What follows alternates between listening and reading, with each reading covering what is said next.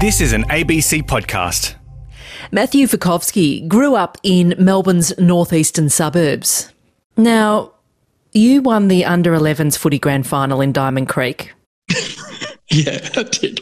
Yeah, it was a big day.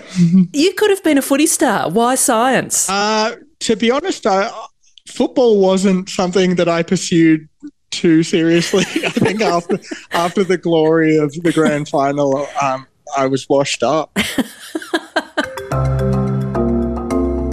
That was the year 2000, and with his fledgling footy career in tatters, Matt instead became a cancer scientist. He's doing really important research around immunotherapies for childhood leukaemia. And this year he's set up his own lab and team at the University of Colorado in the USA. So it's an exciting time. And running your own lab is what most or many young scientists aim for. But in Australia, it's become a pipe dream, with some scientists hitting a complete dead end. I'm Natasha Mitchell and this is Science Friction. Matt did his PhD in Melbourne but moved to the US to do postdoctoral research at NYU, that's New York University. And one day he was heading off to get a meal at his favourite ramen place in Manhattan. And NYU School of Medicine is on the East River and it's about 10 blocks away from the United Nations. And a big UN General Assembly meeting is on. So you couldn't really move around there, and there were all these boats out on the water with machine guns everywhere. It was a big song and dance. But he sees this security entourage ahead of him and there's a guy in the middle. And at the time, I'm on the phone with my older brother, Peter, and we're just talking about everything back in Australia. And I said, hold on, mate, I have to check something. So I turned to one of the entourage and I said, oh, is that the Prime Minister? Matt had been in New York for a while and he didn't see the PM on the news every day. And Scott Morrison turned to me and said, it sure is, mate. Matt's flabbergasted. He turned to me and he's like, oh, how are you, mate? And I was like, I'm very good, Mr. Prime Minister. And he's like, what do you do here in New York? It's great to meet an Aussie out here. And I said to him, I'm a scientist. And he's like, wow, scientists, we got to get talent like you back in Australia. Do you have any prospects of coming back home? And I gave him a pretty half-hearted answer. I was like, let's see how it goes here. And I was just stunned. Anyway, he's like, well, you have a wonderful day. And he is a professional politician. He knows how to turn it on. But as Matt walked away, he could have kicked himself because he had a whole lot more to say to the then PM. There's a couple of things. So there was an immigrant crisis from Burma, Myanmar. My mum is from Burma and she immigrated to Australia in the 60s. And at the time, there was an ethnic cleansing of Muslim people in Western Burma, the Rohingya people. In retrospect, I would have loved to have said to him, why do you not want these people in? And Matt also had a lot to say about why bright young scientists like him aren't coming back to Australia anytime soon. This is what he wished he'd said that day. How do you want to improve this system that's failing so many scientists? For a country that historically has done so well in medical research, can you inject more money and more investment in people so that we can continue to make these discoveries that are really changing lives? You said none of that. I said none of it and walked away confused while being ridiculed by my brother. Awkward. But in light of last week's Jobs and Skills Summit, are our politicians in actual fact paying attention to the disastrous job prospects for young scientists here? Now, heading offshore to study or work in overseas labs is often seen as a bit of a rite of passage in science. I think it's part of the endeavour that you have as a scientist, right? Like you do want to do it on a world scale. So how will you know what's happening if you don't go out and see what others are doing across the world? Cancer biologist, Assistant Professor Louisa Cimino, originally from Melbourne, now in Miami. You want to know what it's like to do science kind of in an environment where maybe things can happen faster, where there is more funding, there are big labs. I think that's the kind of experience that Australians get when they go abroad to do their scientific training. Access to the latest technology or more patients for clinical trials and biological samples, also really important if you're in cancer research.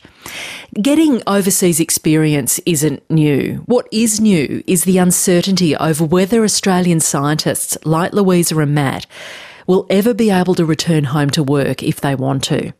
Rising stars in cancer research on the show today. America can't seem to get enough of them, and Australia can't reverse its brain drain. So what's going on? How are Australian scientists viewed from the Northern Hemisphere, do you think? Amazingly. Absolutely amazingly. We are viewed very, very well. It's viewed as a particularly good training environment.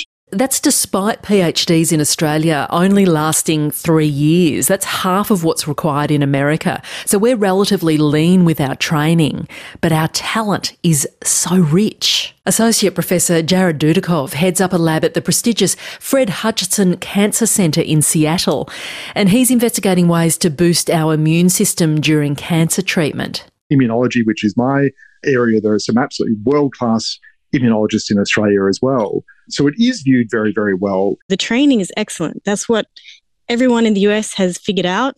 And so labs love it when Australians bring their technical expertise. Many institutes in Australia, they really bat far above what they would be expected to produce in terms of major discoveries in biology. Australia is responsible for so many beautiful pieces of biology and science that we use and talk about all the time here in the United States. And that's why it's so sad for me that I didn't see a future for myself there when I was making this decision. The decision that Matt's made to stay in the USA, to not come home. I was at a conference in Brisbane in 2019, and a lot of the people that had mentored me during my PhD had just told me things are not good right now in Australia. This is not a good time to be starting a lab in Australia. The government are not pumping money into medical research. They were very clear on saying that you will not thrive here because you won't have the money to support your own research program. As you were looking back to Australia from the US, what did that feel like for you at this critical juncture of your career? It felt like it wasn't going to happen. When I started to talk to other institutes in the United States and they started to discuss the amount of money they're willing to invest in me, they were willing to take a gamble on me despite, on paper, me not being perhaps the most accomplished candidate. And then I would hear from people that had interviewed back in Australia what was being offered there. There was no comparison. Unbelievably, this is the very point at which Australia is killing off many scientific careers, just as they're getting started. So when Louisa Cimino was ready to launch her own lab after completing a PhD and a couple of postdoctoral fellowships in Australia and the USA, she did interviews here and there and made the same decision as Matt. And she's now set up her first lab at the Sylvester Comprehensive Cancer Centre at the University of Miami, where she's focused on improving leukemia therapies. So I was interviewing at institutions in the US, and I had focused mainly in Melbourne, my hometown, for lab head positions there. So the 5 years was the same time commitment for each of these contracts. But the institutions in the US were offering a lot more money, startup money. So up front, you would have, we also call this hard money, where you can run your lab with this amount of money every year for 5 years. It's not unusual to get somewhere between $300,000 to $500,000 per year in the US. In Australia, you get pretty much no money to start up your lab in Australia. Yeah, like institutes that I think are some of the leading research institutes for my field in Australia, they will commit to your salary for 5 years, but you don't get any extra money for purchasing reagents or employing people. And I had spoken to junior faculty there. They couldn't even employ someone in their first year or two because they hadn't brought in the grant money yet to be able to afford to employ extra staff to then train. I didn't know how you got a lab. It seemed like, I don't know, did somebody have to die before you could kind of get like one in, one out type thing? It seemed so opaque how you actually get to that position in Australian science. Jared Dudikoff. I guess the real question is, how easy is it for rising stars to actually rise? In America, it is a very well-defined pathway. You do a postdoctoral fellowship, maybe you change to some other weird title that's not postdoc, it's like a research associate. I was a senior research scientist. Like, you're a staff scientist at that point, but generally it's only a temporary-ish type thing. And then you go on the job market. You apply for positions, you'll give a talk, you give what's called a chalk talk. That's where you talk about your research, what you actually want to do. The other talk is kind of what you already have done. And then hopefully you get offers. And so this is where you get a startup package. You get money to actually set up the lab. You become a faculty member. So you get your own lab. You get your own money, essentially. You get your own staff, your own equipment. And it's a very defined pathway. That just doesn't seem to exist in Australia. It has gotten better. It sounds like utopia to a lot of early career researchers in Australia. I mean, they can't imagine that possibility here. It kind of is. I mean, it's daunting as well, because you walk into an empty office on your first day and it's like, right, now I've got to do something. It's definitely stressful, and there is a period where the money starts running out and you've got to get other monies to try and fill in the gap. But it's definitely somewhat utopian, for sure. But it sounds like this incredible startup package that you get frees you up to actually do what you're paid to do, which is think of really good ideas, design experiments, and build a team to make them happen. Absolutely. Absolutely. That's exactly what it's both designed to do and what it actually does do. And they're like, oh no, now you need to enjoy this and be a scientist and show us what you can do. And I really hope that I do provide them with a return on investment. So that's where I get nervous, where it's like, I say that they've invested that much in me. I need to make sure that I succeed. But back in Australia, talented scientists at Louisa's stage are potentially kneecapped before they even have a chance to succeed. So you might get a job at a university or a research institution. Excellent. You're ready to lead your own research team, just like Louisa. And yet there's still no guarantee you'll get a grant to fund that next step. It seems ridiculous, doesn't it? And competition for grants is cutthroat. Last year, 90% of applicants for National Health and Medical Research Council, or NHMRC IDEAS grants, were unsuccessful. That doesn't mean 90% of applications weren't good. There just isn't enough money to go around. And that can be a career ender for an early to mid-career scientist. Oh, they're struggling, absolutely. And I don't know what their options are. Leaders of laboratories in Australia, their staff are starting to get laid off because they missed a grant. They missed that wad of money that keeps them going for 3 years. Some of my best friends lost their jobs, and I was just so sad for them, because you know how talented they are and how creative they are. And they're just hanging on by a thread, and then eventually it gives and they're out of a job. And you know, that could be the person that comes up with something great in the future, and we've lost it. Do you know people who have had to leave science and medical research altogether because the funding just hasn't been there for their work in recent years? Yeah, absolutely. I've known many of them.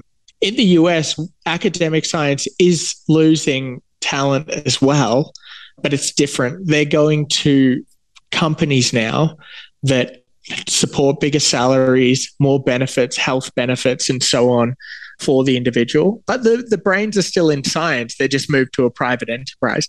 In Australia, there's not as much private sector for these talents to be retained in the sphere of science, whether private or academic. So yeah, you just simply lose them, just like that. And if you do stay in science in America, you're not as reliant on government grants to start or sustain your research. Many foundations offer grants, especially for junior independent investigators. And I, have benefited a lot from that. I actually don't have a federal grant yet. We're talking about philanthropy. Any field that you work for, it could be an obscure disease, congenital disease that maybe affects 50 people in the world. There's probably a foundation grant that you can apply for in the US. That's not something I hear about that my colleagues in Australia are able to apply for. There's a lot more get out of jail free cards in the US than in Australia when it comes to philanthropy. A lot more private groups willing to invest in research groups to keep them going that little bit longer, to get them that data they need to get to the next step. And I feel like many Australian research groups are really living on the knife's edge of the government's decision to give out money. Simple as that. Things are still competitive in the US, but young scientists like Matt Vikovsky are encouraged to focus on doing science and building their lab teams in those first few years, not chasing grants. The head of the hematology division here, Dr. Craig Jordan, he said, you have this money, really go for it at the start and throw caution to the wind in many ways, because this is your freedom as a young scientist when you get that startup funding. So really go for it. But I don't live or die by an NHMRC cycle right now. And one day I will really depend on the National Institutes of Health, which is our equivalent here in the US, for a big grant. And that's coming. But for these first initial years where you really want to produce exciting new data and make a name for yourself, I feel like I'm really well supported. I don't have that sense of certainty if I went back to Australia. Yeah, even the fact that there would be signing bonuses. They would give you more money to potentially start a down payment on a house. So they really do care about trying to recruit you so that you have some stability in your life, both from the career side, but even in the personal aspects. These super talented Australian scientists just don't seem to be holding out a begging bowl for funding in the US in the way they would here. Louisa Cimino was in demand. She got offers from 2 American universities, and she picked the one that gave her 50% more startup funding. I just know that I was really interested in creating the best opportunity to be successful as a scientist, because then that would build my own stability going forward. I mean, that's a radically different situation to what the situation might have been for you in Australia. Definitely. So, one of the places that I was considering that I was really excited about would have only had enough money for me to fund my salary upfront for the 5-year contract that I would sign up for. It's really not enough to build enough hands on deck to really start making the big discoveries that you probably are itching to make. And there was another important factor that influenced Louisa's decision. In Australia, I didn't see as many female lab heads. I had interviews and I had dinners where it was just all men, all male faculty. And I thought to myself, where are all the women? Representation matters. That's what they say. And it's true. I would look around and be like, well, where are my contemporaries, or the women that I can look up to? I made the choice within the US to pick the institution not only that gave me the most funding, but also had the greatest representation of women on faculty. We were very, very much looking towards coming back to Australia.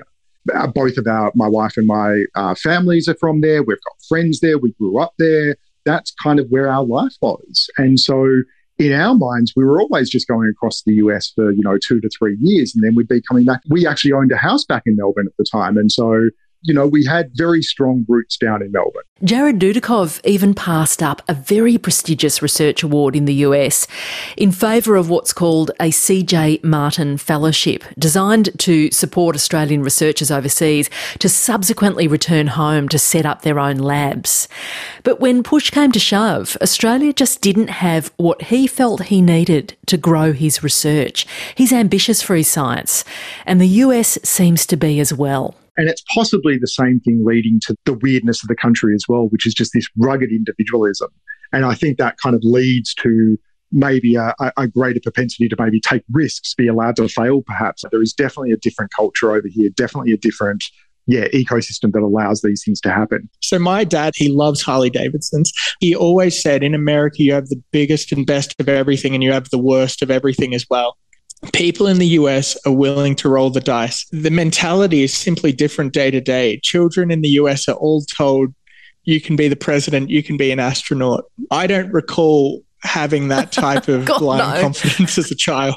I feel like I was always like, mum was working cleaning when I was a kid and working in nursing homes and just working extremely hard. My mum worked all the time. She would iron clothes for people. She'd clean their houses. My dad was working in the army when I was very young, and then in this factory, nothing was really given to them. And in the US, you just see this upside that you don't see so often in Australia. So that kind of opportunity in the US is particularly appealing to an individual just leaving their PhD. You want to really maximize that energy that you have leaving your PhD by doing the biggest possible experiments. It's a kid in a candy store in America. That's what it feels like when you first get there. And it's no surprise that some of the most impactful, even Nobel Prize-winning research happens in those early years of a scientist's career. So where will Australia's next Nobel winners come from if they're limping along, always looking for grants? It would have to be a really, really strong opportunity to bring me back, that's for sure. It just seems to have been getting worse. Every time we speak to somebody, it's worse than the last time. And so apart from being attractive from a lifestyle, from a family, from all of those perspectives, from a career perspective, it always has seemed like it would be an uphill climb. Every school shooting, my wife kind of gives me that look, right, which is, should we be going home now? There are many, many, many problems with this country. I have serious concerns about democracy at large over here. I don't think we're quite there yet, but it has definitely crossed our minds. But then I honestly look towards Australia and say, I'm not sure that I can do what I want to do in Australia. It's very emotional when I go home. Because I'm extremely close to my family. And my brothers and I, we're absolutely so close. And my parents are really supportive of me being in the United States and doing this job. But I know that it affects them a lot that I'm here in a place where it's unsafe. The United States is politically unstable. Dangerous things happen here a lot. But they know that I'm doing the thing that I really want to do. Would you like to come back to Australia to lead research here at some stage? I think so. Down the line, I really want to give it a good push here in the United States. They've invested in me a lot in terms of the money that they're giving to me here. The people are really supportive of my research here and Australia. I mean, I still talk to people back home and they're extremely supportive of me. But financially in the US, they've really invested a lot in me and have given me so much. So I do want to give this a crack for quite a while. And then who knows down the line whether I'll come back. I just hope that down the line, the Australian government can see just how valuable scientists are to the country, historically how important they've been and how much they'll contribute to health and the well-being of the country in the future and invest in that. This is the easiest one of all. It's money. It's all about money. I mean, there are definitely other things, but Australia is considerably behind other OECD nations in terms of how much GDP it spends on research. That is an absolute clear as day problem that needs to be fixed. People hear this from scientists actually all over the world. Not enough resources, not enough research funding, everyone's crying poor. Now, everyone is crying poor as we live through this pandemic. Funding is scarce for everything. Every sector has been squeezed. Can science ask for privileged access to limited resources in the current time? There is a known metric for the return on research, and it's somewhere in the order of $2 to $3, right, for every dollar spent.